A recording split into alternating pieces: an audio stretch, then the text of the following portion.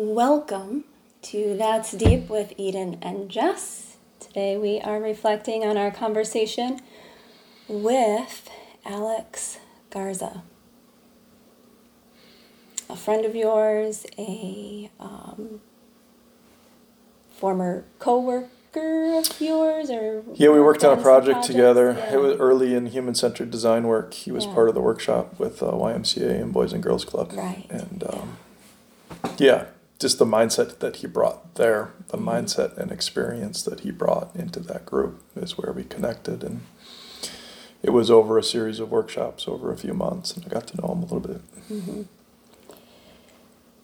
Yeah, it was I think the thing that I most took away from that conversation was how willing he was to be, how comfortable he is in his own skin. He is willing to be fully authentic and vulnerable and to share some of those, share emotion and to share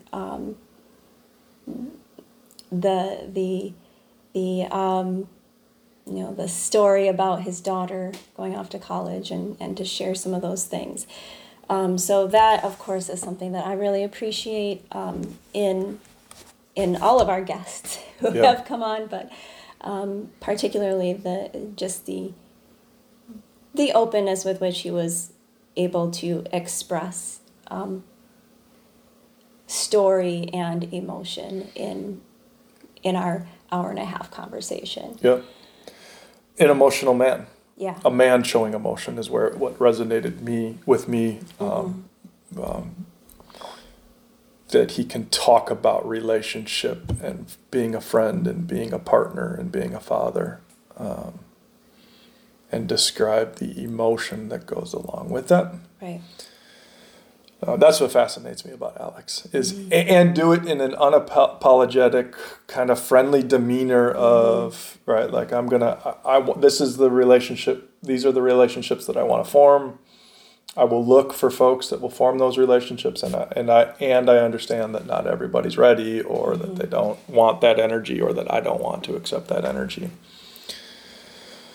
And are there more of them, right? Like, is that a thing that we can celebrate? What being a man and masculinity looks like, being able to show emotion, being able to express that, being able to talk about love, being able to hug friends, right? That friend thing came up a bunch. And I think, the story he told about his father, about standing up to his father, about that it wasn't like, that was what I was most interested in. Okay, so well then this is what masculinity could look like, or maybe should look like, or at least how humans and males specifically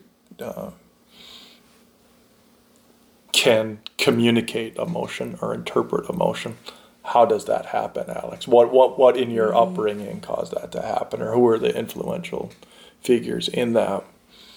And the stuff about his dad where it was the opposite, where it wasn't displayed in his house, where he had to stand up to say, I'm okay with this. I'm okay showing emotion. I'm okay showing sadness and crying. And that's who I am. Yeah.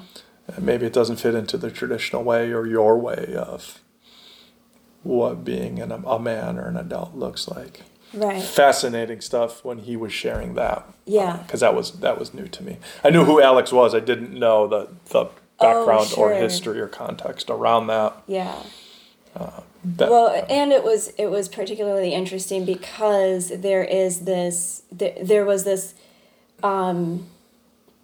element of this is just who I am, and so there is this kind of interesting meshing of both what, how we come out naturally, each of us kind of individuals, thinking about the differences of every snowflake, right? For example, are you a snowflake? Are you?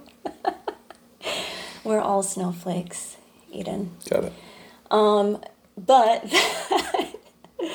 that that this idea that there is some part of us that is genuinely who we are, Yeah. and there is that part of us that is who we are because of how we're raised. Yep.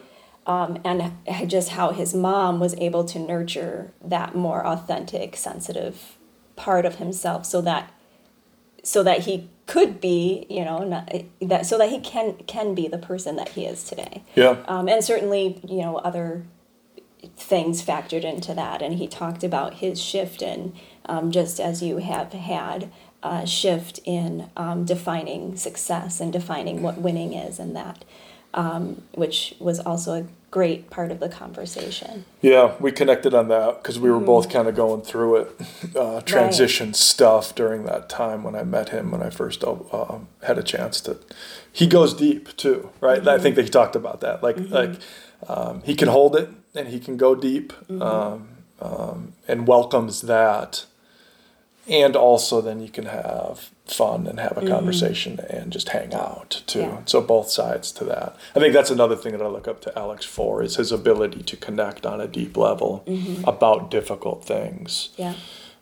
He wants to have that conversation. Like, let's talk about this. Right. Versus other strategies of ignoring it, hoping it goes away, not dealing with it, deflecting, moving on to the next. From a friend, to have that in your circle of friends, it's huge. The piece that you brought up about like the title, right? What are the titles that matter? That's fascinating to me. I learned a bunch from him at the right time is when we connected to talk about why do we even care about what title looks like, and what are the titles that are most important, and then how do you invest in those relationships if you're serious about these are the things that are most important. Right. Relationship with those that you love. Not director of or senior director of or president or CEO, CFO, even just the high level, C-level titles that I think in some work cultures become more important or become celebrated, or raises attached to it, meaning attached to it. That doesn't necessarily happen with being a dad or being a partner or being a brother. So what if you shifted that? Yeah. That was conversation I had early with Alex, and that he talked about on our episode. He lives that. He's at a place maturity-wise where he believes in that. And that's kind of the message that he's sharing is, it turns out that is what's most important to me. Or at least in my eyes, with my life experience, those are what's important to me. And I'm living this is how I'm living because of that. Building those relationships are part of leaving the legacy, not the moving up. He even specifically said, not being after money, and so that in and of itself shifts where you put your time and energy and what you prioritize, and certainly can shift it to benefit those people that are closest to you. He's a leader too, yeah. Right? Like he led a team, and he talked about how much he cared about his team. So I think you can use some of those principles as you're caring about your team to show them that maybe, family and relationship is what matters most. And this is a job, and it's important, and it's meaningful work. Right. Mentoring kids, mentoring a next generation, and also it's work. So I think that tension and that balance and his ability to connect with those that were on his team, influential experience on how he's passing down his knowledge and experience and beliefs. Yeah. It was an awesome conversation. I picked out a few quotes. Okay. This, I think, was one of my favorite quotes. If you're feeling something, you should say it. And that, again, I think, going back to relationship building, and leaving a legacy through sharing how you're feeling about the people in your life. Yeah. Yeah, and I think he lives that both at work and at home. Yeah. Right? Like I think Right. this is Alex who Yeah, Alex is, who right? he- Like yeah. if I'm feeling something, I'm going to let you know. Yeah. I want to address it. Yeah. And, there isn't I don't think he believes necessarily in strict boundaries about these aren't conversations you can have at work, or this isn't how you form a meaningful relationship. I think that, yeah. I think his point on that quote is at all times. Or be around people where that's okay. Yeah. Or make it safe Yeah. so that people can say that. Yeah, I think he lives and breathes authentic conversation and psychological safety in his interactions. Yeah. Oh, is there anything else that you wanted to share? I kind of want to just share the episode and share the conversation and have people get right into it. Yeah, enjoy it. Alex, thank you for coming on. Thanks for the insights and time and energy. Appreciate you, buddy. Yes, agree. Thank you.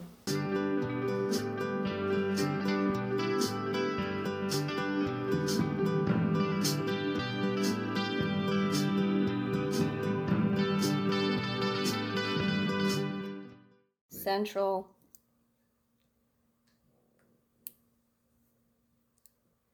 North Central, no. So there's an NFC. NFC and an AFC. Yeah. North Football. Yeah. Conference. Oh, okay. Yeah. National Football. National Football Conference. Conference. Now I know. I'm going to write that down as a note for the future. And then it gets more complex from here. There's the North. There's a division. Yep. So that's the overall conference, and then it breaks down into 3 divisions. Okay. And so we have the North, South, and the West. Yes. And we happen to be in the, when I say we, I speak of the Bears. We happen to be in the NFC North. I know I live in Wisconsin, but I'm a huge Bears You're a Bears fan. Huge Oh, Bears okay. fan. Yeah. Sure. And it's hard living here being a Bears fan. But. Yeah. Yeah. And then we have the Packers and the Lions and the Vikings. Yeah, people really take their teams seriously and use them as like identifiers to their like identity. How do you feel about that? How do you feel about it? You're one of those people. I Kind enjoy of? it. Yeah. Yeah. Yeah. How about yourself? Are you like, if the Bears don't win, then why? Then what am I even doing here? No, well, I used to be like that. Yeah. But I've learned that like that's a long road as a Bears fan. for sure. Like they lose all the time, and like there's nothing I can do to change that. Right? I can just support them, right? And hope, you know. Mm-hmm. And it's always like, well, it's always next year, right? Well, next year will be better, type of thing. So, right. Yeah. And then, you know, certainly living in Green Bay, I mean, we just doormat, right? They just pummel us constantly, right? And now that Rodgers is gone, though, you never know. So it could be a little different now.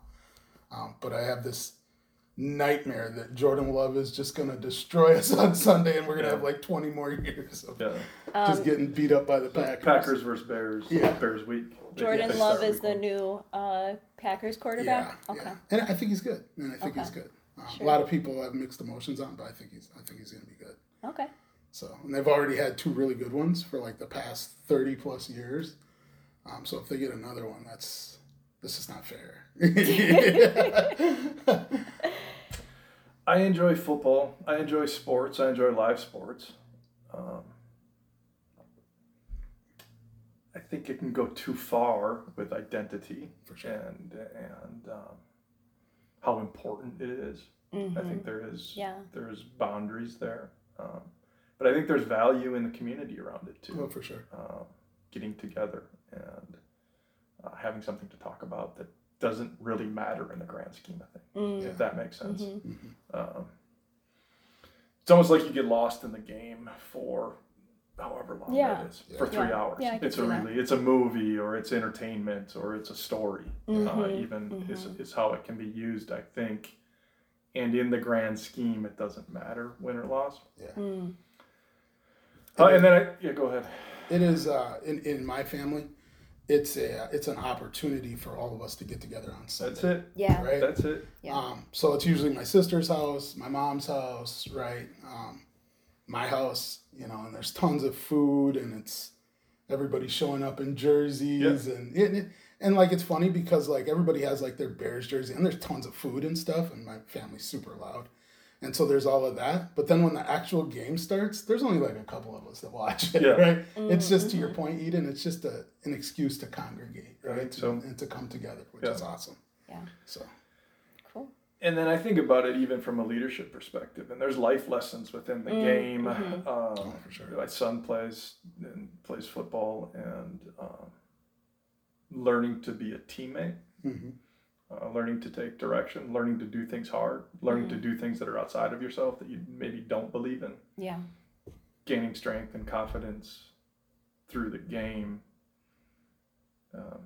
Life lessons there. Yeah, absolutely.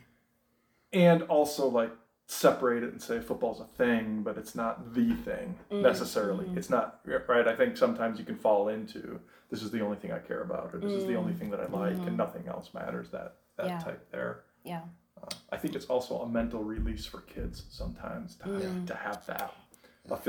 That's what Quincy uses it for. That's great. Just strength and conditioning throughout, and then has games that he looks forward to, and even practices, or feels good after practices that he's accomplished something. Absolutely. Yeah, that's cool. All valid points. I think too, like sometimes kids struggle to make friends and things like that, and there's something about like being part of a team that it doesn't matter. Like if you're an outsider or whatever, once you come onto that team, like you're one of us or you're one of them, right? And so you start to look out for one another, and all of a sudden somebody who may have been an outlier now has their own little community and starts to branch out, make friends, and have feel a little more comfortable coming to school maybe. So I absolutely love what sports does. It's the game inside the game, right? So I like that. You typically root for the other side. Is that your MO, Jess? Yeah, if I'm at someone's house, and usually like whoever, just as like a fun, like goofy thing, because I don't care as much, but I'll usually root for the opposite team that the host is rooting for. I love it. I think that's what makes it fun too. Yeah. Like we can still be friends and root for opposite sides here. Yes. Yeah. That's the hope. Yeah, right. Unless you're a Bears fan. Right, exactly. So my I have two little brothers, but my first youngest brother, me and him always travel to like an away game, and so that we can see all the stadiums together, and it's a good way for me and him to just do brother stuff, right? Just me and him. And I remember we were in the playoffs one time, and it was a long time ago. We were playing the Eagles, and a bunch of my friends over, and a bunch of food and stuff. And one of my friends was like rooting hard against the Bears, and my brother's like, "Listen, if you don't put him outside, I'm leaving." he's like, "Why did you bring him here?" Yeah. He's just rooting against the Bears, but he was like so dead serious about it. Yeah, and I was like, "Get over it," and it was funny because it was like a Saturday game, and we ended up losing. But then the guy that was rooting so hard against the Bears, he had a Sunday party because the Packers were playing the Rams. And I was in full Rams, like, let's go. And it was so bad that, like, at halftime, Packers just getting crushed. At halftime, he was in the kitchen doing dishes. I give up. He's like, I'm done. It was great.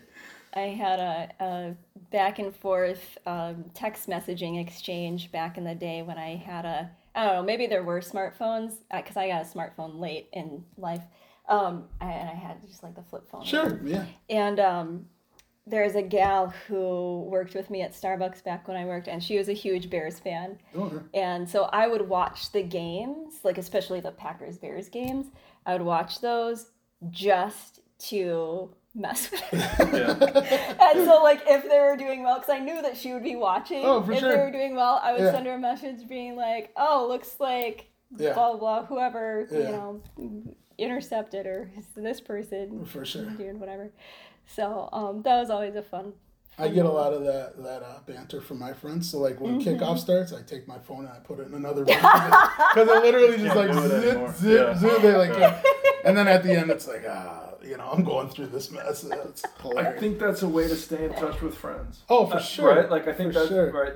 At least as maybe more so males, as a way to talk about things and stay in touch and give each other shit and just kind of talk. Yeah. You know what I mean? Like that's also, I think, what it can be. For sure. Good for. I have a core group of friends that I'm blessed to have for like 30 plus years since we were kids. Yeah. And so this year, we run a fantasy football. It's just been the same of us. This is year 27 of our fantasy football league. And I mean, we started when we were like this, right? Oh my gosh. So it's super cool. And that's another way to stay in touch. Because it's like so one of my best friends stood up in his wedding. I'm playing him this week. And so we're back and forth, like texting each other, like, hey, I got you this, I got you that, and it's just a way to, like you said, stay connected and have a little fun. Yeah. So, cool. It's interesting, right? You can have those conversations and dialogue on things that don't matter, right, in the grand scheme, and you can stay connected that way. And then also, like, one of the skills and traits and characteristics that you have is the ability to have deep conversations and vulnerable conversations. I appreciate that. Yeah. You know what I mean? Like, so it can be both. It doesn't have to be either or. Absolutely. And I'd much rather the latter, right? Yeah. I love, like even me and Eden, maybe you don't know this, but Eden did a workshop for one of the organizations that I previously worked for. And we just kind of connected.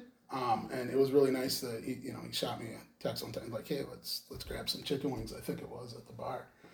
And we just really started talking about like life, right? And certainly start out kind of like we did here, like, what's your background, sports, stuff like that. But then all of a sudden you really start to get to what I think is the good stuff, like and who you are as a person and like what matters to you and things like that. And so I know a lot of times when you and I talk, we talk about like those important titles, right? And what are those titles that we hold? That was one of the first things. That was one of the first deep conversations we had. Yeah, for share sure. some of that if you don't mind. Oh yeah, sure. Yeah. So a little bit about myself.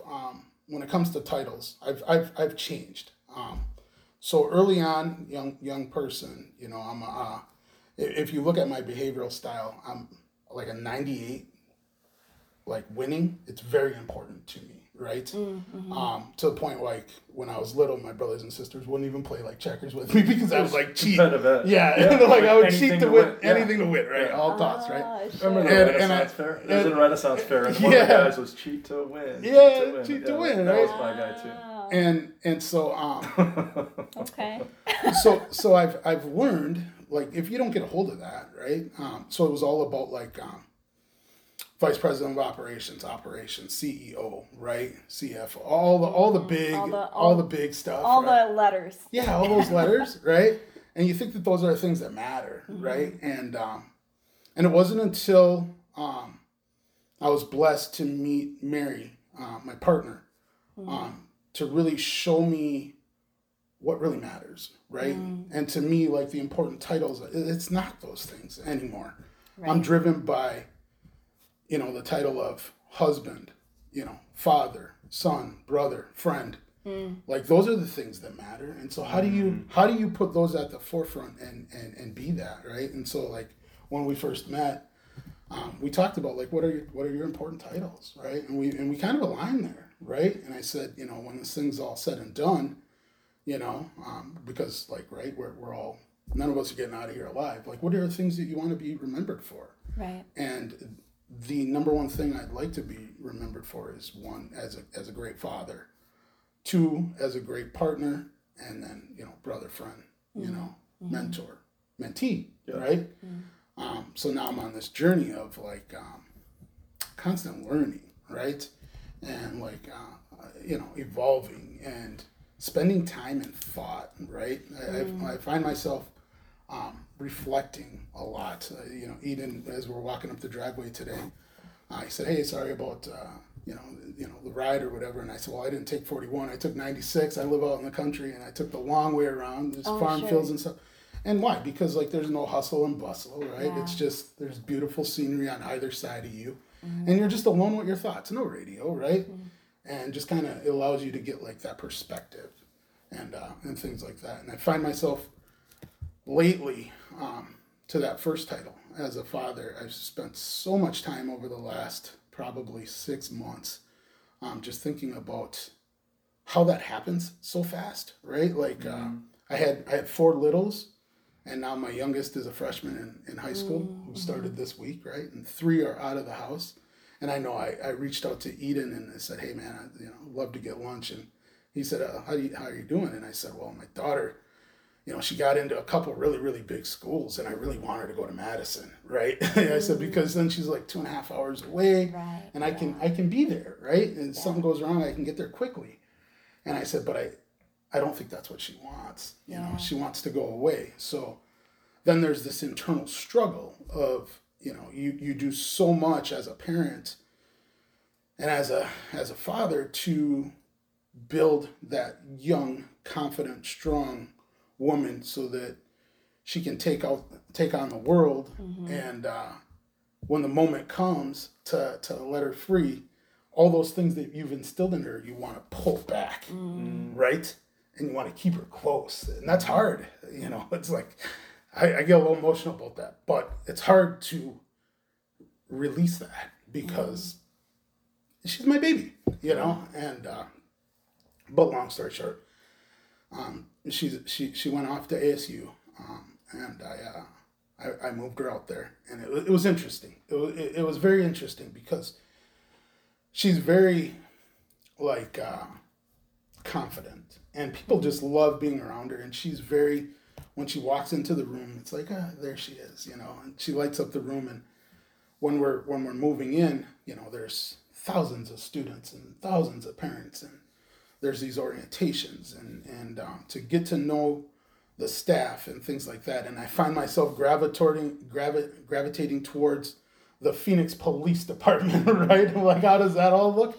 And it's funny because there's all these, there's the health and the wellness, and there's all of this, and all the moms but you see all these dads standing right by the police, where's the emergency contact? Right. What's the security look like?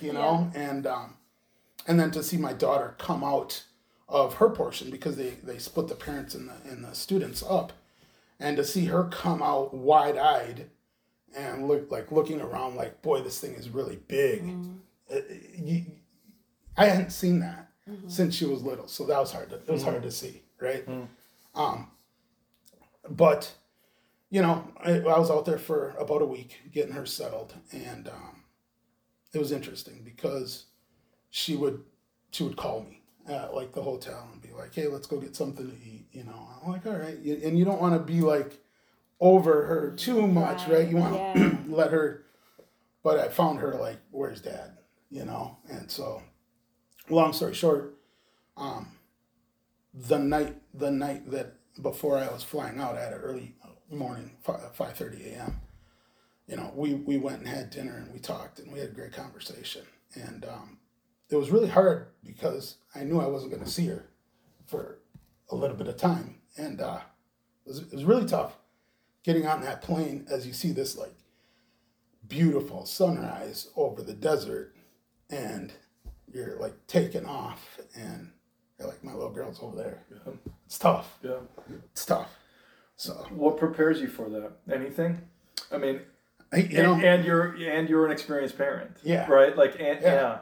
And nothing, right? Eden, how do you prepare for that? Yeah. You don't. Right. you just don't. Yeah. Until, because as parents, you do anything for your children. You love them, you coddle them, you want to protect them.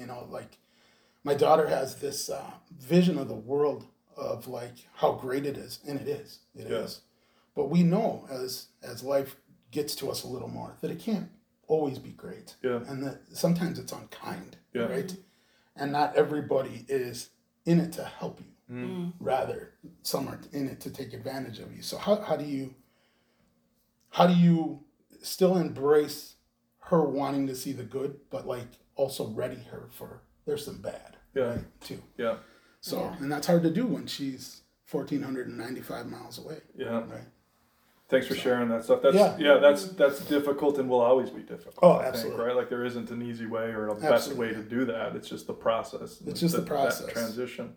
Yeah, it's interesting because you put all the work in, and then when the results are there, you just want to hold them back, and you can't. Yeah, you can't. It's just like you said, part of the process. I think that just as much as you can't or couldn't have been prepared for that letting go, it's like we all individuals have to navigate our way through the world. And Absolutely. For even herself, as much as you can say, take care of yourself, or, I don't know if you want to say, watch out for this, watch out, right? Yeah, like, right. Here are the red flags, here are the green flags. Even for her, she's never going to be fully prepared for those bigger challenges that will inevitably happen. Great. Yeah, you're dead on. Yeah, right, because life comes at you. Yeah. Right? And you can't be prepared for everything. Sometimes it's right in front of you and you have to make a decision then and there, right? Yeah. So. And then keep the communication loop open. Regular check-in. You can come home when you want to come home. Right? Right, like all of that is like Absolutely. I'll help you figure this out and support you. Yeah. And try not to be overbearing. Absolutely. Right? Like I think that was some of what you were describing too. Yeah, I think too, for me, I come from a very loving family. 2 parents, my mom and dad, great people. Dad passed away in 1999. But he was a very traditional Hispanic father who, didn't show a lot of emotion. I knew he loved me tremendously. He'd do anything for me. But, he didn't always say it, right? Mm-hmm. And he didn't always, when adolescence was coming on, I can remember that conversation, how that went with my dad, and he was like, so are you starting to like girls? And I was like, yeah. He's like, do you think you know everything you need to know about that? And, me being uncomfortable, yeah. But I was like, figure it out. Yeah. And really I didn't, but it was like, I didn't know how to have that conversation with him because, we just didn't talk like that. Mm-hmm. Now, and that's not a knock on my father. He's a fantastic man, but we just didn't talk like that. And so it was one of the things from my childhood that, I held on to, that if I ever get this opportunity to be a father, there's no topic that we can't talk about, right? Yeah. Whether that be with my sons or my daughters, whatever's on your mind, it's not off the table, right? Mm-hmm. And so it's allowed me to have some really, really good conversations with my children. My youngest son asks me anything, and it's interesting because as he entered adolescence, he had a lot of questions, and he asked me those questions, and it's like, I'm going to be honest with him, right? But I would have never had that space with my own father, right? So that's a huge win for me. That's a huge win. Mm-hmm. That's awesome. Yeah. Because you think he was so open because of what he witnessed with his older siblings, because of the conversations you've had, because you've made it a safe place to have those conversations. Talk through maybe the environment and the why. Because I think that's important that it comes from him when he's ready to talk about versus... So now we're going to talk about, we haven't talked about anything, and it's adolescence and the check-in there. Yeah, for sure. What did you do, or what was the environment like that made it conducive to have those conversations? I think that environment starts with my wife, Mary. Yeah. She always had these things where it was called a family meeting, and you could just drop whatever was on the table into that meeting, right? And there was nothing that was off topic or taboo. I love that. And our kids just got very comfortable doing that. Or if we had a stressor in the house where, one of our children is doing something or there's behaviors and things, she'd call this meeting, and then we just put all the guidelines on the table. So there was always this open communication. And then my son has always seen that. And then, I've told each of my children, there's nothing you can't tell me. And I mean that. Those are not just words. Mm-hmm. Those are actions, and I support those things by listening and not interrupting so a perfect example of that is my same son, Junior. He got in trouble at school. He got in a fight with a kid, And my son is not that type of kid. He doesn't fight or anything. And so he got called into the principal's office, and then he told the principal, like, I know you're going to call my dad. Like, let me call him. Let me call him and tell him, right? Because, like, so like me growing up, like, if you get into a fight at school, you're not supposed to do that. And there's going to be a consequence, right? It's going to be probably, I don't know, I shouldn't even say it, but what I would get the belt, right? Like my dad would give me the belt, right? And so that was the consequence. And so what I would do is I would manipulate and lie about situations to avoid that consequence, and not, because I knew that the why was never going to be asked. It was like, here's the rule, you broke it, and here's the consequence. Right. Yeah. And it was never like, why did you do that, right? So I found myself like making up stories and lying. And that's another thing. I didn't ever wanted that for my children to have that with me. So when he called me, my immediate reaction was like, he got into a fight. And it was like, why did he get into a fight? It wasn't like, oh, he's in trouble for that. And then my second was like, he's calling me, not the principal. Like that's a huge win. Like that's him owning it, right? And saying, hey, I'd rather you hear it from me than, right? And long story short, he had been being bullied, and it all came to a head in the lunchroom. And he felt like that was the only way out of there. And so when we, unpack that and you talk about that, it's like, I could see why you would respond like that. Right. However, that's still not the appropriate response. Right. But I'm not going to guilt you or shame you. Certainly not going to spank you for that, right? And you were open and transparent and honest about it. And we had a conversation. Right. Yeah. And so me modeling that behavior of like, hey, you can tell me anything, and then following through with, yes, you can tell me anything, and let's have a conversation around it, has really helped, right? So when he has those questions that, around sexuality and things like that, he could certainly go to his friend group, right? At which point they're the same age as him, and the knowledge there is probably minimal, right? And it's not all great. Or he could come to his dad, who has been there, done that, and have a little bit better knowledge, a little bit better conversation, interaction, right? So, yeah. With keeping that kind of open to any kind of conversation, have you found either yourself or your partner, Mary, have you ever found that, you still talk about it, but have you ever still felt really uncomfortable having the conversations, or had you kind of set this up where you're all just so used to? Yeah, I don't think we get uncomfortable in that. That's cool. Yeah. I don't think so. And I think it's very much like the conversation we're having right now, right? It's just it's your truth, right? Yeah. And you have to be able to tell your truth with full vulnerability, right? And sometimes that's hard, right? It's hard to show emotions in front of your children. When your heart is breaking and it's hard for them to see, but it's the truth, right? Talking with my daughter, like, I'm terrified to leave you here. Like, that's my truth. I hate telling you that, but that's the truth of it, but, and so being able to just say what you feel, that's not an easy thing to do. However, if you live by that and you create that environment, then it does become a little easier, right? And you can then take that and you can just put that out into the world everywhere, right? And that's just kind of how I live. Like, here's my truth, and you can see that and accept that, or you can absolutely hate that and not, right? But I think it's allowed me to have great relationships and deep connections with people.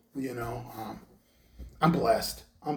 Like, I have and reciprocate so much love coming in and out of me from all kinds of people. People, shoot me a text, hey, let's grab lunch, and it's like, oh, I haven't talked to that guy in a while. Yeah, hell yeah, I'm all in on that, right? And then it's like I haven't seen that person. Like, it just happened to me this week.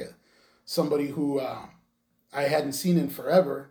All of a sudden, I'm leaving my nephew's football game, and this person like jumped on my back, and I like turn. I'm like, bro, like, where have you been? And like, I hadn't seen. He's like, oh, we got to get lunch. He's like, I miss you. He's like this big hug, and it was fantastic, you know? And it's just like, you know, that type of energy, like it's just good, you know? It's just positive energy.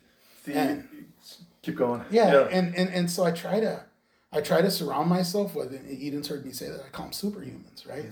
Like I try to surround myself with like superhumans, people that are giving, and putting in. Versus like, you know, there's the villains too, right? To every superhero, there's a villain, right? I try to like, you have to have villains in your life, you do, but you can't let them consume how you approach life, right? So, although I do have people in my life that aren't always positive, I make sure that I set boundaries with that so that that's not affecting me and how I put myself out there. Does that make sense? Yeah. I want to explore that a little bit. Yeah. The speaking your truth. Here's my truth. This is my authentic self. And I'm not going to hide feelings or emotions. That's kind of parenting philosophy or even life philosophy. That was how you were born. That was what you saw maybe missing with your relationship with your father. You evolved that and grew that. Talk about where that comes from. Is it natural or is it learned or some mix of? Well, I think I was like, that's my authentic self. Yeah. I was born that way, right? I'm a sensitive person. I care a lot. I'm a passionate person. I grew up in a family where, you know, it's the traditional, like, stereotypical, if you turn on the movie, it's this loud music and the mom's dancing and cooking, right? Yeah. And there's tons of like loudness and there's that machismo, right? Of this is how this all man acts, right? And my dad was very much that. So, you know, all of my brothers and sisters are super loud. When we get together, they laugh loud, they speak like this, and there's just a ton of energy in there. And then there's me who, you know, ever since I was little, I was the quiet person in my family, just like to chill and be quiet and just kind of take it all in type of thing. And it's weird because when we're interacting, they're so loud. And then when somebody draws me into the conversation, they all get really quiet, which is weird. Because they know that's just how I am, right? But, you know, certainly I come from, you know, boys don't cry. I come from that.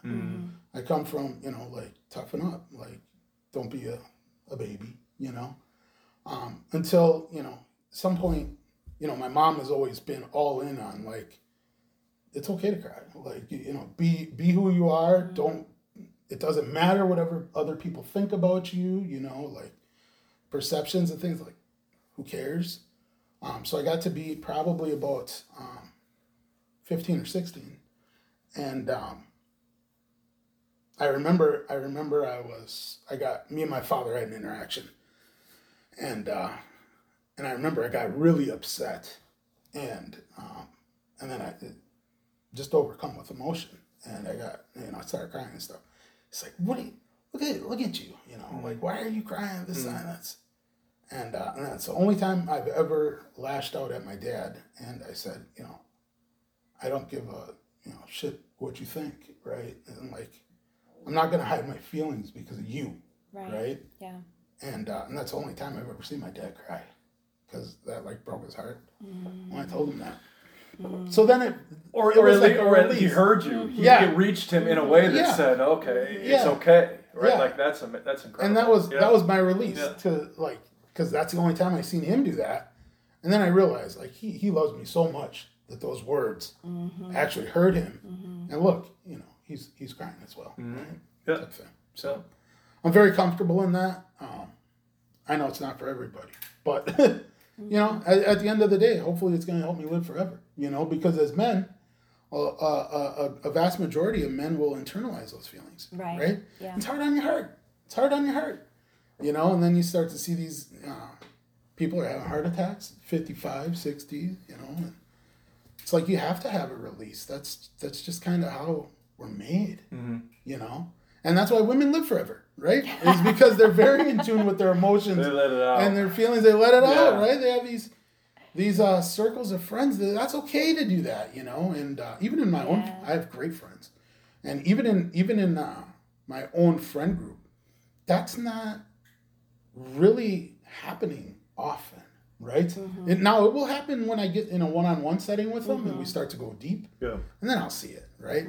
But in a big group setting, no way. That never happens, and maybe that's familiar in your friend group as well. So for sure, yeah. But you know, I'm to the point in my life where it almost sounds egotistical, but I really don't care what other people think about me. I really don't. Like, and that's very free. Like, because it's like it's that whole take it or leave it thing. You know, like this is who I am. I'm not gonna. It's gonna take too much effort. To try to be somebody else, you know, like I'm just this. You know? Found your authentic self, and you're comfortable in that. One of the people I interact with, I know he was on one of your podcasts, Jordan, and he and I meet quite often, and you know, he said to me one time, he said, how do you get to that? Like what you are right here. He's like, how do you get to that? So you walk in. He's a fascinating fella, isn't he? Yeah, just the question like that. It's you know, and it's funny because he's like, hey, can we get coffee? It was a Friday morning. I said, yeah, and then of course he has the notebook and he's got questions and you know, and, he's ready. And so I said, I was like, you know, I don't have a notebook, whatever. I just want to talk to you, whatever.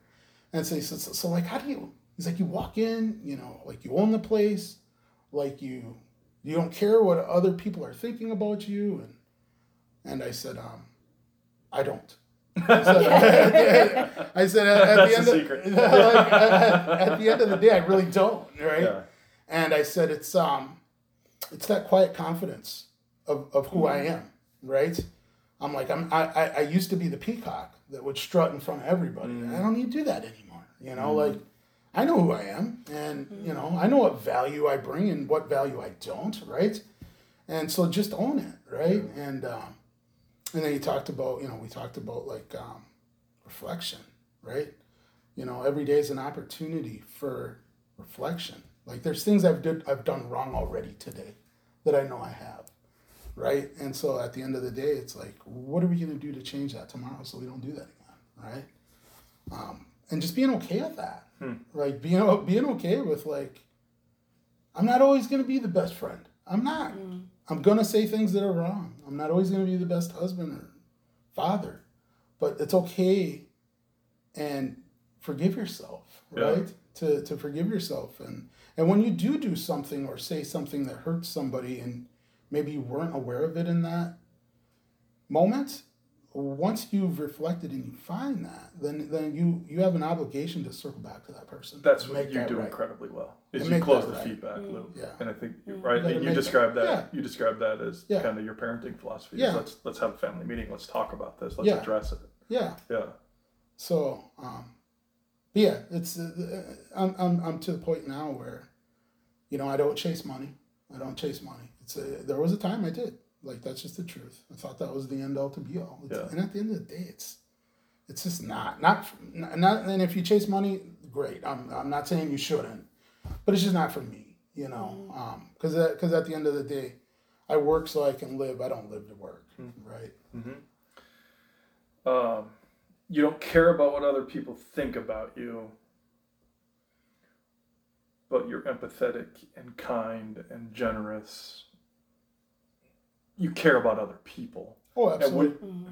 So I think that's what's different. You don't walk in and say, you know, right? Like, I am who I am, and I don't care about anybody else. I only care about what you're saying, right? Like, I think I was just gonna say that's what makes it unique and different. That you can come in and be comfortable in your own skin, and then also be a genuine, authentic, caring person to other people. Absolutely. Right. Yeah. There's authenticity, but there's still acknowledgement that even though I'm comfortable with who I am and I don't care what other people think, but I'm still willing to and think it's important to continue to improve myself. In some way. For sure. Yeah.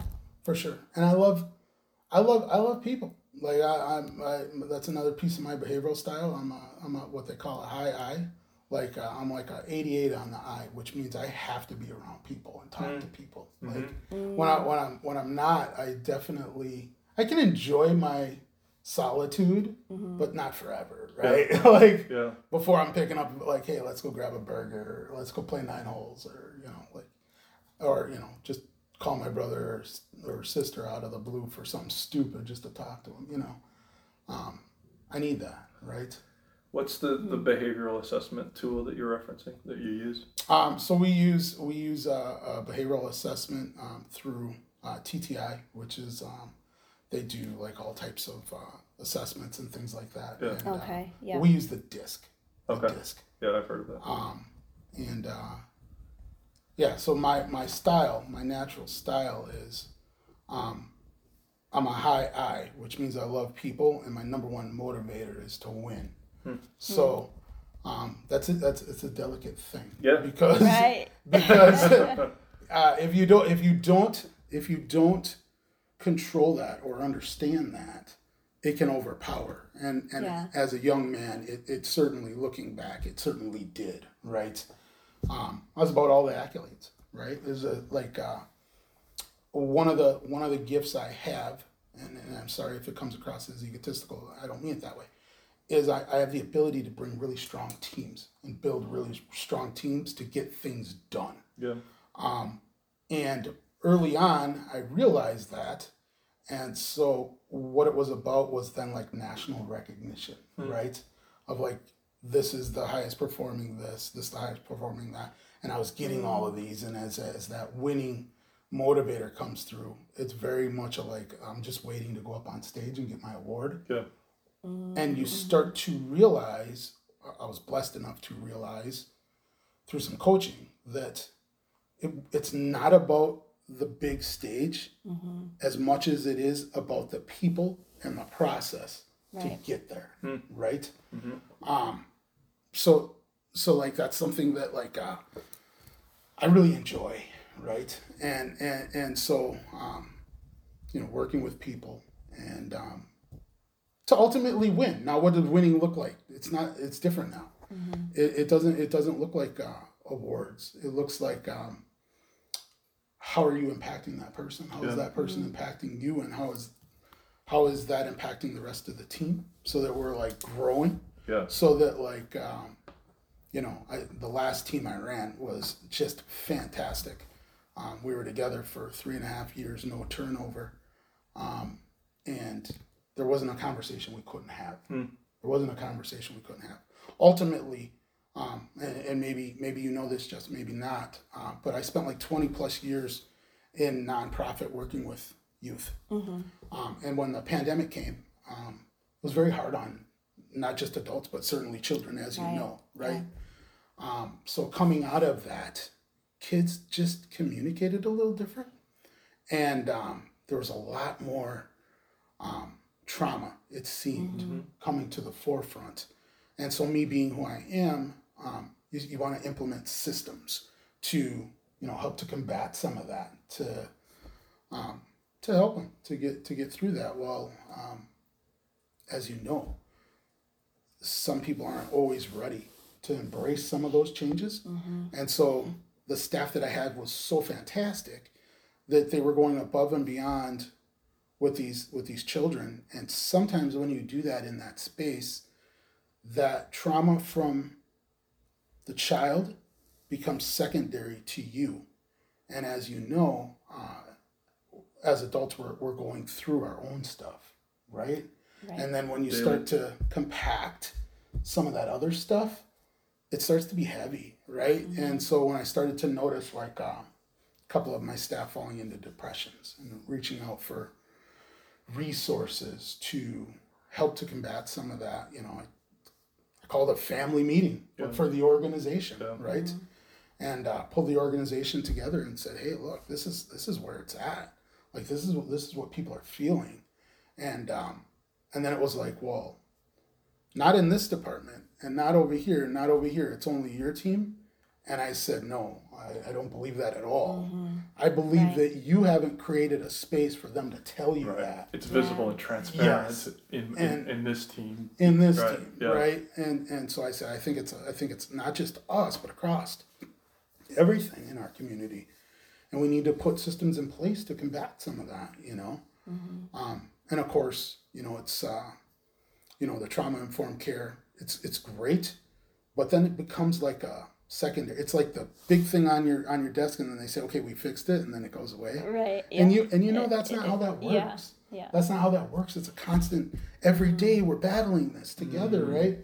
And so, you know, called it again, and then when ultimately, when the change wasn't being there, well, I could continue to work and live in a space where people are hurting, and we're just okay with that. Okay, and I say that as a blanket statement, and that's not on anybody, but. Or I could just be my authentic self and say, you know what, I have to remove myself from this because I can't get behind that. Yeah. And I think that's when me and you met is Yeah. I was really right there of teetering like I could be this person that just shows up and collects a paycheck. I could do that. Right. Or I could step back and get happy again. Because what happens then is, for me, what was happening is I'm worried about these children over here. I'm worried about my staff. I'm worried about my family and then me, right?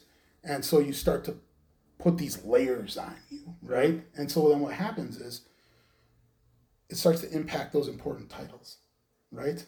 Where you start to come home and you're tired, right? It's like, no, I don't want to be that, right? Because now I don't have time for my kids Right. or I'm too busy, you know, like, so it's like I'm stepping away, Yeah. right? And so to do that, it's hard. It's hard. But I did, Yeah. you know. So. That is when we connected. Yeah. And that wasn't too long after I had made a similar transition of stepping out of a corporate environment. I think similarly, COVID made me realize things, and work environment shifted and changed. And I started to realize and understand what was most important. Yeah. Who are the people that are most important, and Oh, where am I for sure. spending my time and energy? And yeah, we had some conversations there as you were going through that transition. And the interesting thing is that as I listen to you, Eden, it's so easy for me to understand that decision, but I struggled making it Oh yeah. for a long time. Like I hear it now, and I'm like, what Eden just said is exactly right. I should have just been done right away as soon as I. That's not that easy, man. But it's not. With the connections and But the it- relationships yeah, and the role it's that you not. were in, right? Yeah. Who you were serving For too. sure. Yeah. For At Boys sure. and Girls Yeah. Club. I think that's Yeah. you, right? Like, yeah, the courage to do that Yeah. is not No. especially when that's when Yeah. you've done. I mean, you dedicated the first part of a good portion of your career to Absolutely. to that Yeah. role in that organization. Yeah, for sure. Yeah. For sure. Yeah. That's tough. Yeah, because I'm I was certainly going to glad I ask did. why was it difficult? Because I have, stories of my own, but why was it difficult? But that makes sense. Yeah. Is that what it was? I mean, Oh, the 100%. why is a perfect question. 'Cause, yeah, yeah. 100%. Yeah. Like, it's the story you make up in your head. I felt like if I do that, I'm quitting. Yeah. I'm quitting on people, Yeah. right? And then, like, if you're quitting, well, then you're part of the problem. Yeah. You're not part of the solution. So it's that struggle. But ultimately, I came through of, what's best for me and my family and what's best for my overall health, mental and physical, right? Because one feeds the other. So I've moved on from that. What does self-care look like for you? So self-care, it's silly, but I play a lot of golf, Yeah. and That's not silly. it Golf is How's the great. golf? it's decent. Yeah. It could be a lot better. Golf's Yeah. golf's a terrible sport. Isn't Yeah. it? Just so aggravating for me. It's interesting because it is. It's the wanting to win and wanting to be Yeah. great at something, Yeah. and you pick and it's just And now No. it's for that. I used to be the guy that wanted to score low and like, I should have had a par on that. I beat myself up over it. And one time I was with my mom, and she's never golfed in her life, but I said, I'm gonna go play 9 holes and walk. Do you just want to come for a walk with me? And she said, yeah. And I was probably, I don't know, maybe like 28. And I was still much in that mindset of like birdies and pars and like destroying the course, like going low, right? Course record. And it was probably like the third or fourth hole. And my mom said, I see why you love this so much. And I said, yeah, it's hard. And I said, yeah, it's hard. I said, it's hard. It's me against myself. That's why I love it. Yeah. And then she said, no, that's not what I was talking about. And then she said, like, nature. And then she like looked around and she was like, look at how beautiful this is. And she's like, in the birds and it's quiet. And I'm like, I've been playing golf for 12 years. I've never noticed that. And I walked away from that round, like that was the best round of my life, because it was like, maybe it's not about the score. Maybe it's just about the release and like the connection, you know, of being outside and birds and grass and flowers. And so now when I play, like, I don't beat myself up too much, you know. I like to, you know, I got friends that are super competitive, and I love taking their money, you know. Like, I love taking their money, and I do, you know, like, and so I can turn that on. But then I have a very close friend that me and him play a lot of golf together, and sometimes we don't even say a word to each other. And when we do, it's about the shit the stuff that matters, right? So it's totally different now. It's totally different now, and that's kind of like it's a passion, but it's also a release, and it is self-care, right? Yeah.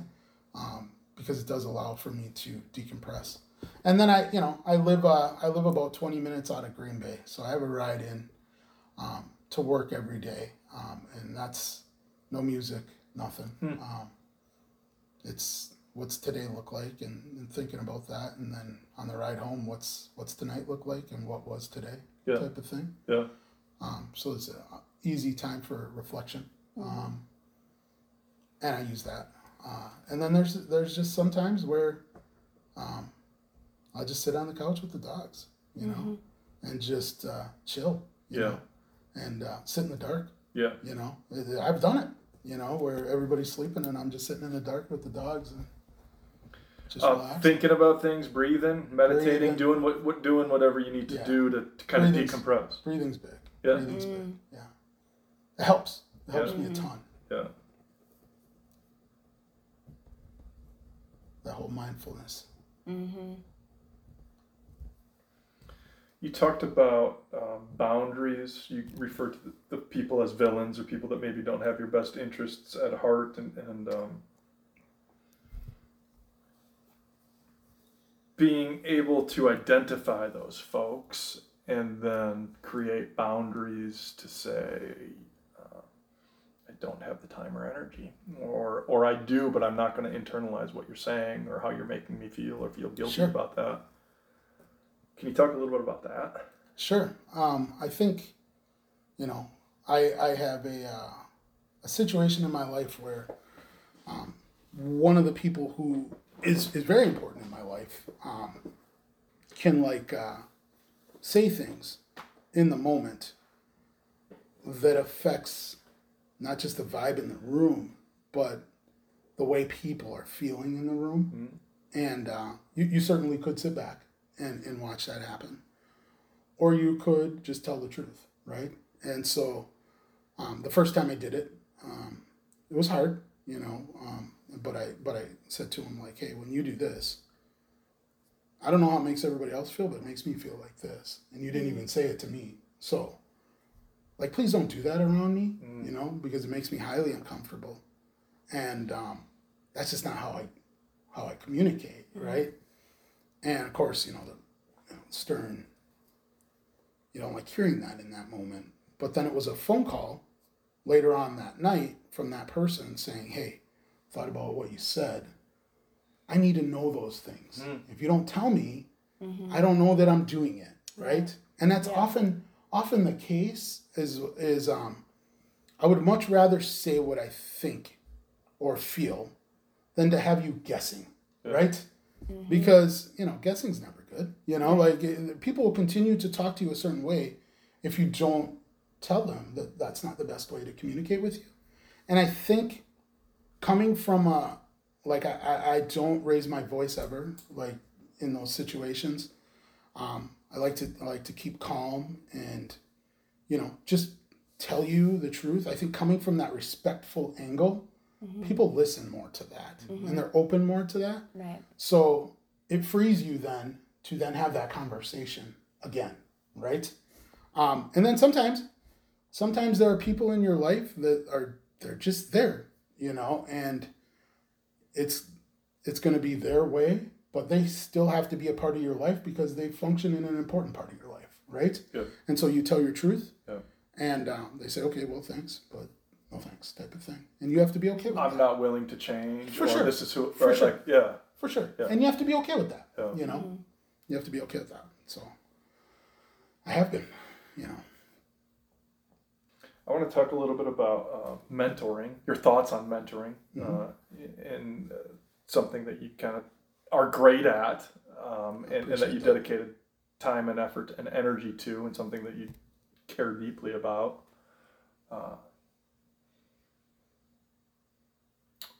Why, how, and why, I think, are the questions around that piece of it. Sure. Why did you choose that? How did you choose that? Why is that important? What's the impact that you have seen as you're helping today's youth become adults, Sure, grow up, learn life lessons? I think where it stems from is when I was younger, I had two really close friends. They were brothers, and their mom was with a really just abusive man, and he used to hit her and hit my friends and things like that, and watching that unfold, it's different when you're at a sleepover and then the dad comes home drunk and you see that, it's like, holy, it's hard to see.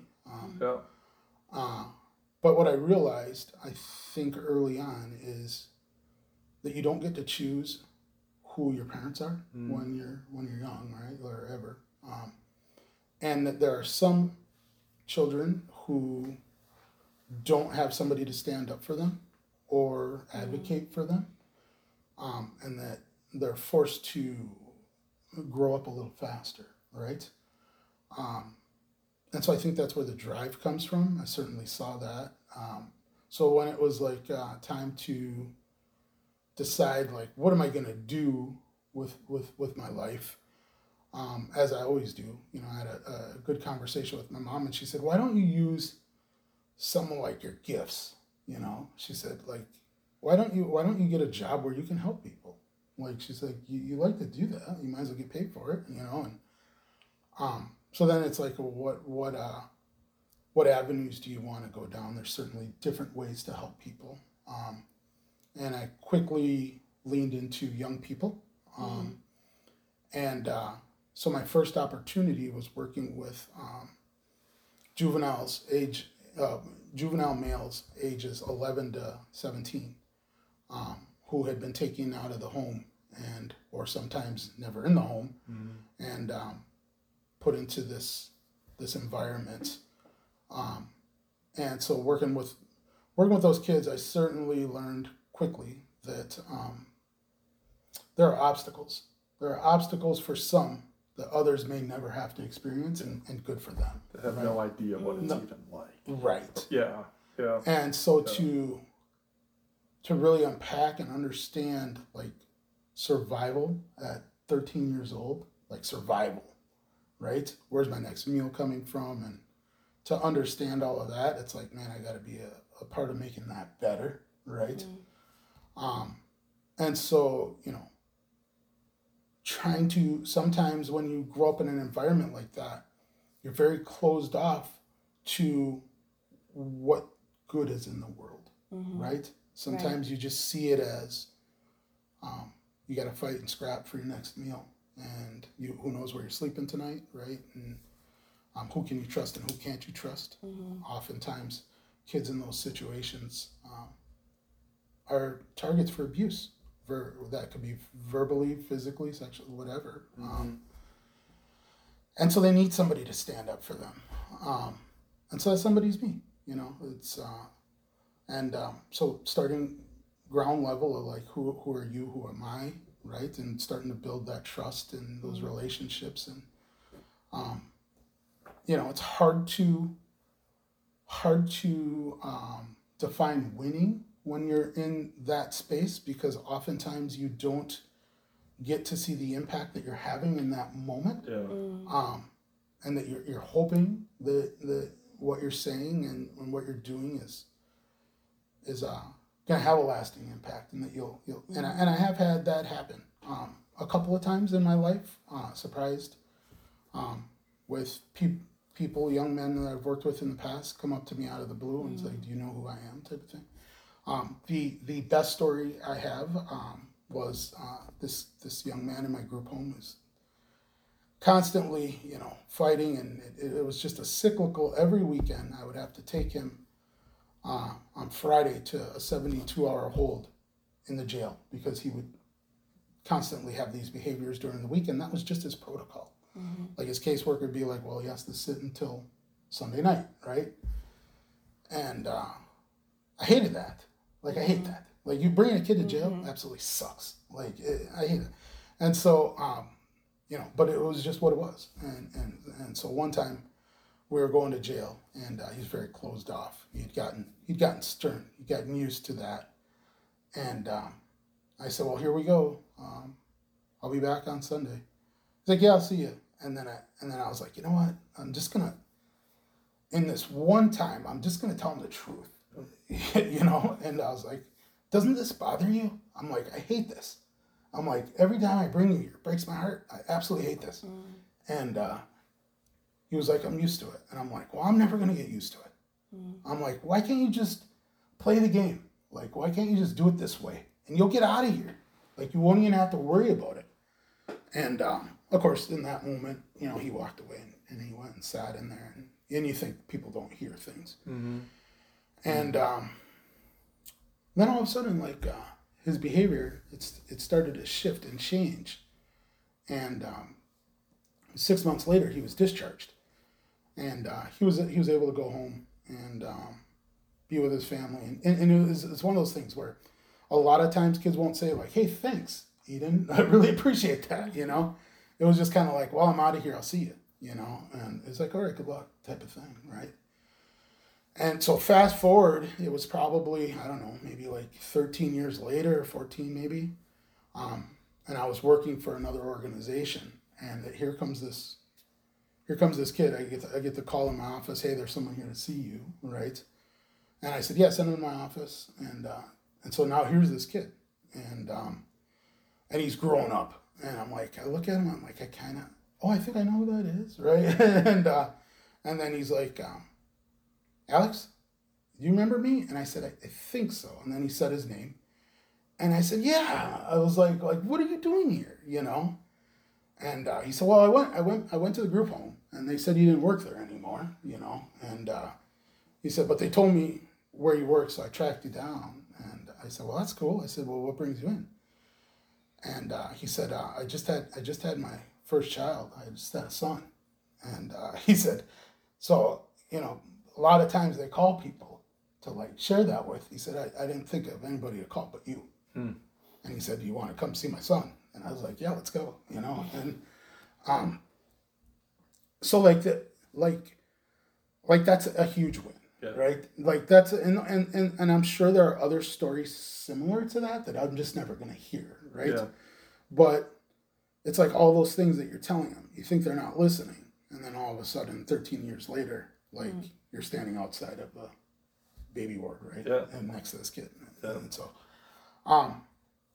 but I'm absolutely passionate about that. I think that, when you talk about mentoring, it certainly doesn't stop with youth, right? I've been blessed to have mentors in my life, currently still, people that are mentoring me, but you got to be open to it, right? And then, also like Jordan, you talk about Jordan. He's somebody that I mentor, like, and he'll openly tell you that. Like, he's like, I look to you as a mentor, right? And so that feels good. It still allows you to give that piece of you, that part of you, you can still give that away without having to be in that space every day. Does that make sense? Yeah. Right? And there certainly is some power to being able to be in that space every day. And so like right now I feel as though it could be just a pause. Just a little pause, but I want to jump back into that space at some point. It feels good to be a mentor. It feels good to be listened to be able to be in a position to give advice and talk through things. And also the mentee is it's both. It's a both positive energy. I think to be, and I think you're right there, Eden. I think to be a good mentor, you have to be a good mentee, right? To understand be able, what that's like. Yeah, you got to be able to be coached, right? And hear feedback and apply it, right? There's so many things that people tell you, and it's like, now what are you going to do with that, right? You could just let it be words, or you could let it shape you, right? You take it to heart and put some work behind it. And I think that's ultimately the journey I'm on. Is I just want to be a good human being, and I just want people to be like, I dig hanging out with that guy. You know, like he's cool. Yeah, you know what I mean. You're there. I appreciate that. I don't know if I'm fully there, but I appreciate that. Yeah.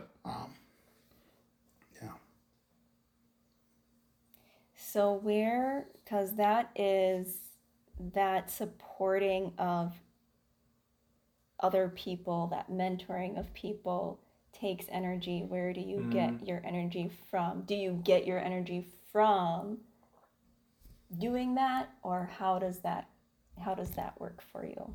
I think the energy comes from the connection that you have with that person, and just being able to have whatever that is, 30 minutes or an hour or 2 hours of that person's time to just be one-to-one with that person. Not knowing the impact. Yeah, I don't, aside from the maybe a couple of that story, for example. Well, I think it's an opportunity to.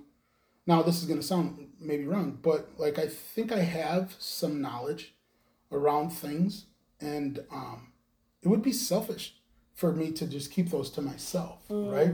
If I could share those with others, right? Yeah. And then let them have a little piece of that, right? It's like that whole sprinkle effect, right? If I can get some of the good from you and some of the good from you, and you can sprinkle some of that onto me, well, I'm going to hold on to those little things, right? And it's like that whole, like if you're getting great from over here and great from over here and great, and you have all these great things that you're getting from people, it's just making you a great human being, right? And that's my whole, like, that whole superhuman thing, right? I want to be somebody who people like to be around. Yeah. People think like, hey, that guy's a good dude, like. Even if you don't care what they think. Even if you don't, right? Like, I think that's the contradiction of you want to be likable to your people, but you don't care. You don't care if everybody likes you. Yeah, you don't want to be liked by everybody. Is that? Well, no, I wouldn't say that. I'd like to be liked by everybody. But I realize that not everybody's going to like me. Yeah. Right, and I have to be okay with that. Yeah, right? That's a conversation we've had before. Yeah. Like, do we care? Do you want to be liked by everybody? Yeah. Right. How do you even do that? How do you go about that? Right. Yeah. And you gotta know that, like, sometimes you're putting your best self forward, and that's just not enough for somebody else. And that's okay. Yeah. That's okay.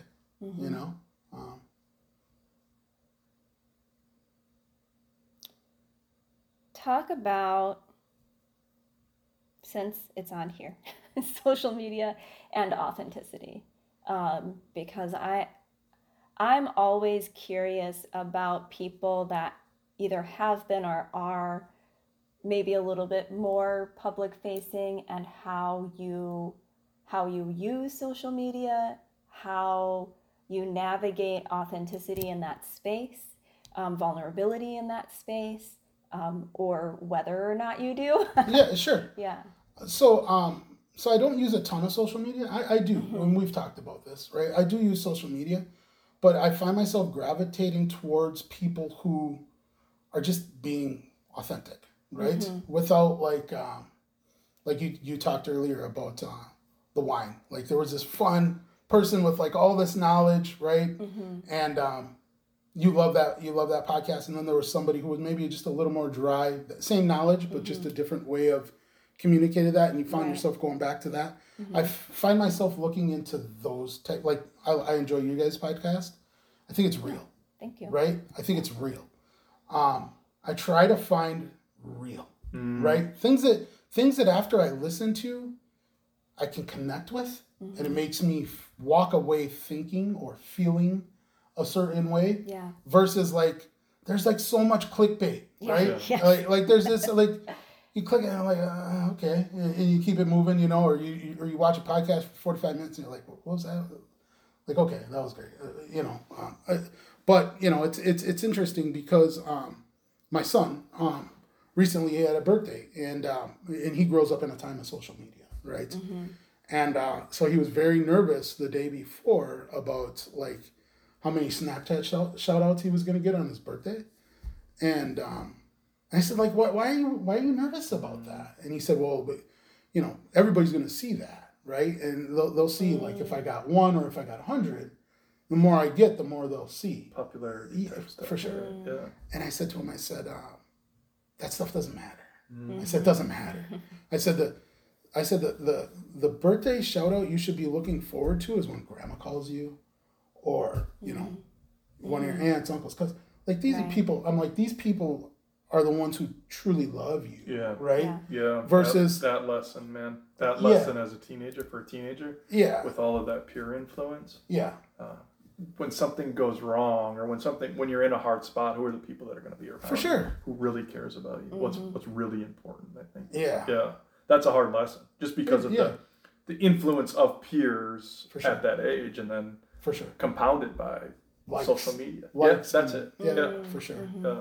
It's interesting because a couple of Christmases ago we were in the Turks and Caicos, which it was a bucket list for me, and so my wife made it happen. She's like, we're going for Christmas, and so we were in the most beautiful, it's Governor's Beach. It's like one of the most beautiful beaches in the world. And I was there with my family, and there was only like 3 other people there. This is Christmas, right? And I was very present in that moment of like pictures with my kids, and look at how beautiful this is. And one of my daughters like got really like quiet, and I'm like what are you not like, you're not vibing this, like what's going on? Like, and then she said, well, I posted my pictures and nobody's like I'm like who cares? Right. Like you're in one of the most beautiful places in the world. Who cares about that? You know? But it was very important to her. It was like it was almost like a validation that she needed, or like a worth almost, like that's awesome type of thing. There's a chemical release to that, though, right? I mean, the like science says that's dopamine. Yeah, it's a dopamine hit, right? Yep. Yep. So, but it's interesting because like I really couldn't care less about stuff like that. Right. Like I just don't like. The people that are liking my stuff are the people that are calling me like, "Hey man, what's up?" You know, and it's not even like if you look at my I'm not big on social media. I'm just not. You know, I like to like I could show you all the places that we are. I could do that, right? Or I could just keep those private to me and my family. I'd much rather do that, right? And then when we connect at lunch, hey, where were you? Hey, you should check this out. This was the type of thing. You know what I mean? Sure. But I feel like to your question, like for me, social media is like, where's the real? Where's the real? Are people being real on there? There's another person who's in the realm that I'm in, work wise, and they have a very different approach on how they go out bound to share on like LinkedIn and things like that. And this person is currently walking through their battle of showing up each day fighting cancer. Now, certainly the work they're doing in the space is important, but I'd much rather hear how that's going, and I find myself engaging with that person moreover than anybody else, right? Because they're just being real, right? So, yeah. Just think about the generational impact to that. Social media is media for these kids, for these youth. That's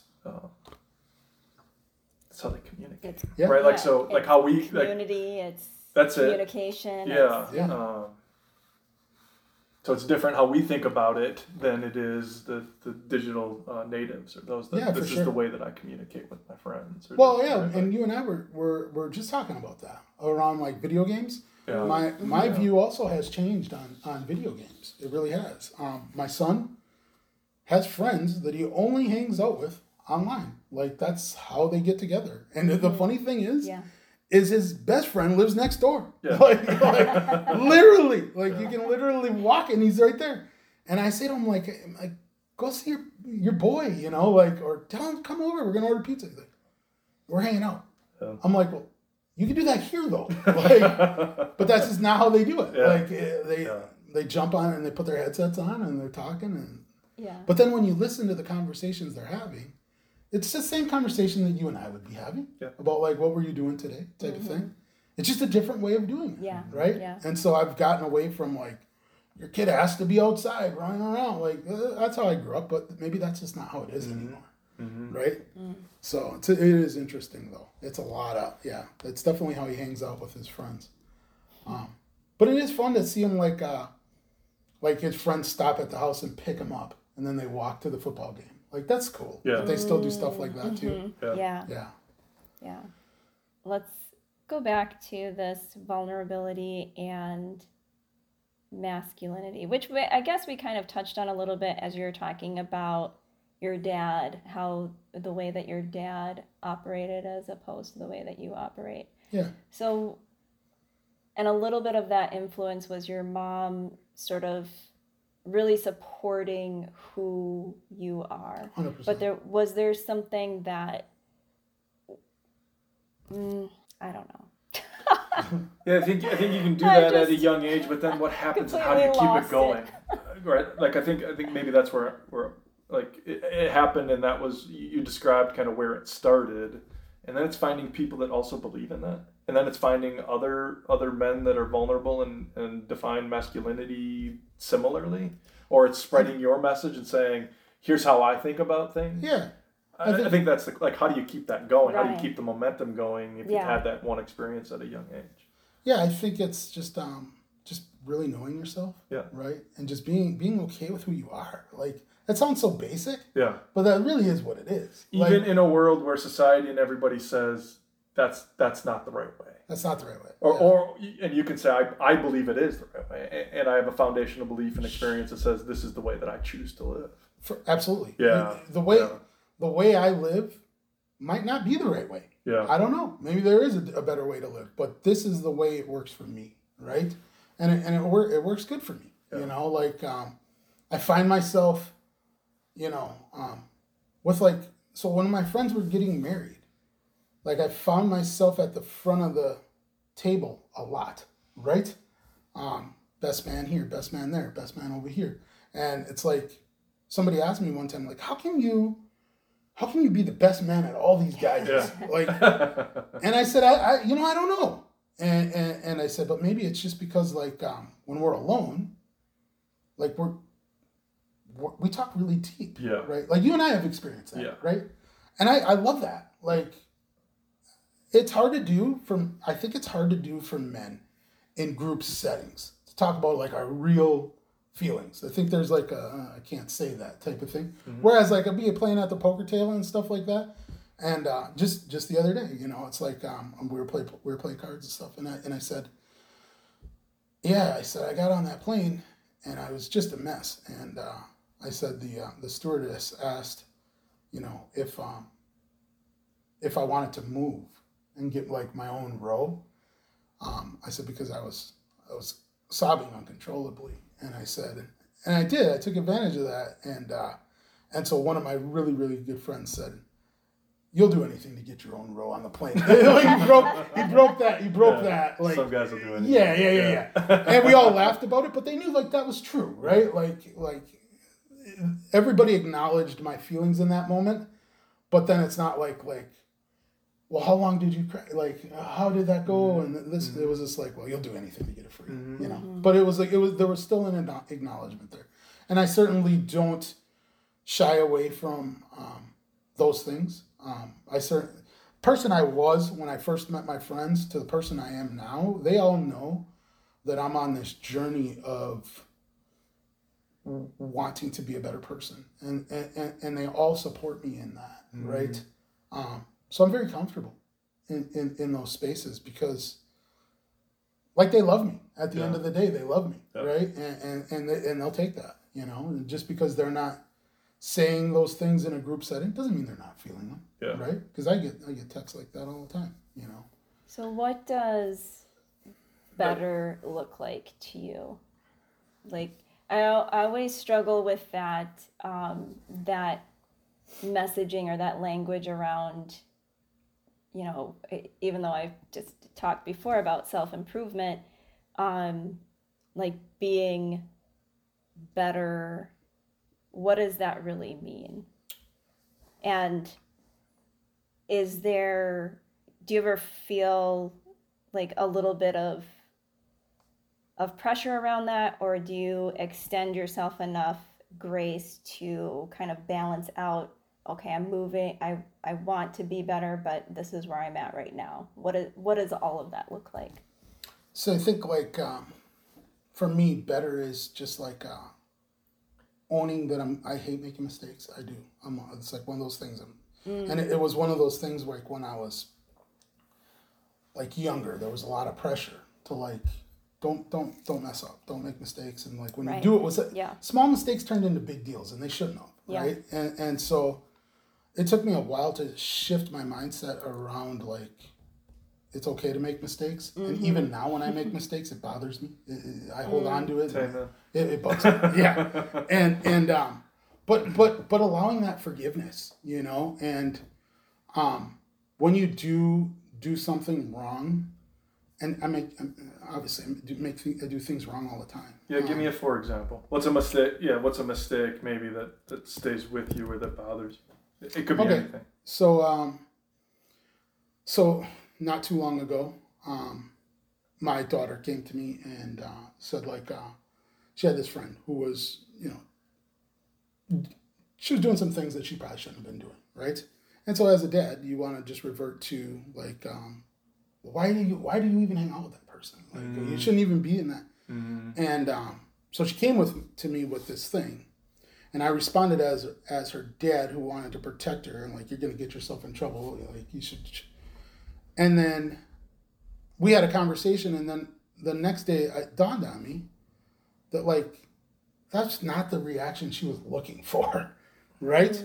And then, of course, it made me feel horrible. It made me feel terrible, because I'm like, wow, I worked so hard not to do those things. And then in that moment, I just react without thinking. Yeah. Relationship type mistakes or ways that you can handle relationships better. For sure, right? And but then circling back and apologizing for that. And you know, I said, oh, look, I'm sorry. Like, I shouldn't have did that. I didn't even know I was doing that, you know? And she said, oh, I know you didn't do it on purpose, you know? But it's a lot. So, like, the next time, hopefully, when I hear a similar conversation, I'll listen better and not react with, like, why are you putting yourself in that space anyway, right? Right? So, like, that's, and then, like even, like, work-wise, right? Just being more patient. I'm in a space now where it moves kind of fast, and we don't always get the time we need to think things out, and we make decisions that then sometimes have to be remade, right, or revisited. Yeah. And so when that happens, like, I'm usually over here. I'm on the, like, let's slow, right? And then it's like, we're not going slow, we're going fast. And then it's like, okay, well, we're going to go fast. And then the I told you so in the middle that I thought was going to happen happens. Yeah. Like, and then when it's like, well, we need to revisit, instead of, like, the other day, I was like, well, I told you that was going to happen. Like, that's my knee-jerk irritation for, like, we always move so fast that I told you, why can't we just stop, right? And so, but is that really helping in that situation to say I told you so? No, It's not. It's not at all, right? It's not at all. But that's my truth in that moment, and that's you know, just vomit that out, and then it's like, and then I'm driving home, like, why did I didn't need to say that. Everybody knew that, right? Like, why did you say that? It's such a jerk thing, to, you know. So like, don't do that next time, you know. Like, so it's like those little things, like behavior stuff. Yeah. Like, yeah. You know, when I look at better, like literally the word better, like when I leave this thing, is it better because I was here, right? That's kind of, or like when me and Eden don't talk anymore, Eden moves far away, or I move, is Eden better for knowing me? Am I better for knowing Eden? Right? That type of thing, right? And that's literally what it sounds like very, like, me and you joke about it, but like people are like, you're like such a hippie, dude. Like, and you said, like, do you take that as a compliment? And I said, absolutely I do. Yeah. Like, yeah, of course I do, right? Because like, there's that stereotypical piece of like hippie just want the world to be better. I literally want that. I literally want that to be like that. You know, like, so why wouldn't I embrace that? You know? Yeah. I think there's a protectiveness though to to being a little bit jaded or being what people would consider as like cynical, or right, because then people, you know, and I feel like I flow between both, putting up walls, so that I don't get 100%. Hurt, 100%. But then other times like, oh fuck, I'm gonna cry now. No. And then other times just like taking the walls down to like the rubble, and being so vulnerable, and sometimes feeling hurt in that, of course, right? Of course. So then, that's super. That's a great call out. Because when you are living like your authentic self and you're being vulnerable a lot, right? There are people that will stomp all over that. Absolutely. There are people that I see coming and they see me as somebody weak or a target, right? Yeah. And then that's when I do, because I do have the ability to like. Put that thing way up, and like, guess what? You're gonna have to fly over it. It's so high, right? Like it's walking into that environment with my walls down, and we're good at that, right? We're hopefully, right, as humans, we're good at knowing like who's who, right? I'm really good at like reading the room. We hope. I think it's a skill and a quality and a trait that you excel at. Well, I appreciate that. Yeah, because I can... And I think it's learned and practiced, but yeah. I can always... Because not everybody has that, I don't think. I can always see people that are, going to take advantage of me. So I love that you brought that up, because it literally is my childhood. So, like, my mom she gives her trust away. Like, she's the most honest person, the most vulnerable person. And my dad was like, trust nobody. Trust, like, literally. Like, do not... I remember one time my dad said to me, and this is powerful. He said, I know I always tell you can trust your family, but sometimes your family is the first person to take advantage of you. So you shouldn't even trust them. That's what he said. And I was like, wow, that's crazy, you know? But, so it's like total opposites. Now, when it comes to that, I was blessed to get both. Yeah. Because I can be myself and give it away. But the moment that you do something or are showing me that you're about to do something, my dad comes in and I just lock it down. And then you don't even get to see this person. Right. You get a whole different person, and that person's kind of shallow, and that person's kind of like very superficial and very just like blah, right? And I don't like that person, but that's like this half of me, right? Yeah. It's the half that I don't like, this calm demeanor. It's taken me years to get to this state, but I have one of the worst tempers I know of, right? And I can lose my shit, right? I literally can. Yeah. So it's taken me time to develop that, and then there's got to be intentionality behind it. But I 100% agree with what you just said about like, there's a lot of people that want to take advantage of that and will hurt you once you come into that space with your walls down. And it's unfortunate. It's unfortunate, but it is what it is, right? It does happen like that. And then when that does happen, where you're at. Like you feel super hurt, right? And so you're right. There are. I have a brother who the wall is this high all the time. But if you're lucky enough to get it to like right here, you're getting a great person, right? And he's never going to have it all the way down. That's just the truth of it. And I think that's the case for a lot of people. And I think that, we talked about men and masculinity and opening up and being vulnerable. But it's amazing. But it's amazing.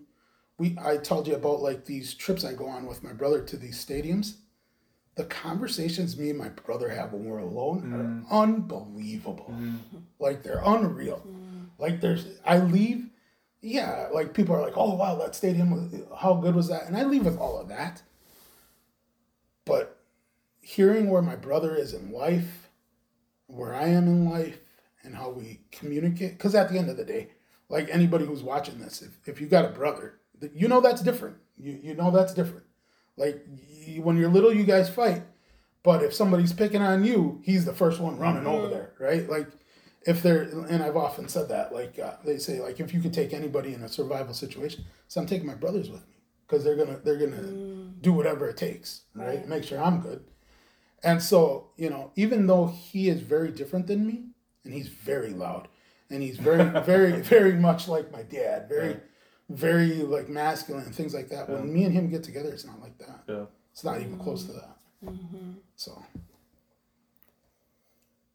Well, what little tidbit of wisdom, I think one of your questions sometimes is, what would you tell your younger self? What would you, and you could probably answer this outright, what have you told, shared with youth to, that you would consider sort of a tool or practice or wise words to live by, philosophy? So I had a conversation with Alex once, young Alex, and it's different. There's a lot of things I told him, but the biggest thing is like don't be afraid to be who you are. Like it's okay to, like, don't worry about what other people think. Like you don't have to put on this persona. Like you don't have to.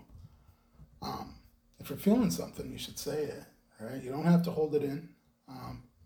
You don't have to lash out to get the attention that you're craving. When I was younger, I did a lot of that, right? Like, it's a big kid, and people think like big kids are supposed to fight, right? And so I did, and like I hate fighting, like why did I do that? I wish I could go back and tell that kid not to be like that, to be kind, to not be a bystander when you're watching. I remember I had friends that would bully kids. Me too. I'll own that. Like that would be bullies and say mean things and do mean things, and I wish I could change all of that. Like why not? Because the sad thing, Eden, is in the moment I knew it was wrong. Yeah. But it's so hard to like challenge the group. You know what I mean? Right. Yeah. And so like I would love to tell that kid, like, stand up for those who can't stand up for themselves, right? And that's kind of how I live my life now. Is it's a whole advocating for people, right? But it doesn't come easy when you're young. It doesn't come easy, and it takes a tremendous amount of support. And again, like I had a fantastic family. I hope whoever watches this doesn't like, wow, that guy's dad was a jerk, because he was not. He was fantastic. And with my own family, like I know we've done it right, and that's powerful. To be able to say that, like I know we've done it right. Yeah. I know we have. Like and at the end of the day, like that's the knowledge, right? Is like when you have the opportunity to affect somebody, and we do every day, even the person at the grocery store, is it better? Are they better for crossing your path that day? Can you make it like, or are they not? And the truth of the matter is, sometimes this person isn't present, and the path that crosses the other person is like, man, that guy is. The other day, my son said to me, I was in traffic and I lost it. We were out east, and yeah, if you ever drove through that stuff, man, it's crazy. It's just crazy. Yeah. But like, so they cut you off, like, and this guy cut me off, and I said some things I shouldn't have said, and I'm like, but it comes from like, if you would have hit me, my wife's next to me, my son's in the back, like I get super pissed off about that, right? But and then my son was like. He said something that was really powerful. He said, well, but you don't know why he was in a rush, Dad. Maybe something bad happened. It's like, well, there's that innocent way of looking at it. I think he was just being a jerk. But, there was, maybe there was, right? There's that perspective, right? Yeah. And so, It is good to have that perspective, but it is sometimes easier to justify your anger to be like, no, they're just that's how they drive on it. Yeah. Well, thank you so much. Is there anything else? No, I really appreciate getting together with you. I always love meeting good people, and certainly you sit across from me, and so I know you're a fantastic person because he's a fantastic person. So. I try. Yeah. So sometimes. Yeah, absolutely enjoyed it. Thanks for the insight and the wisdom share, Alex. Yeah, thanks for having me. You're a special person. So are you, and likewise to you as well. Yeah, I appreciate that. Appreciate you. Yep.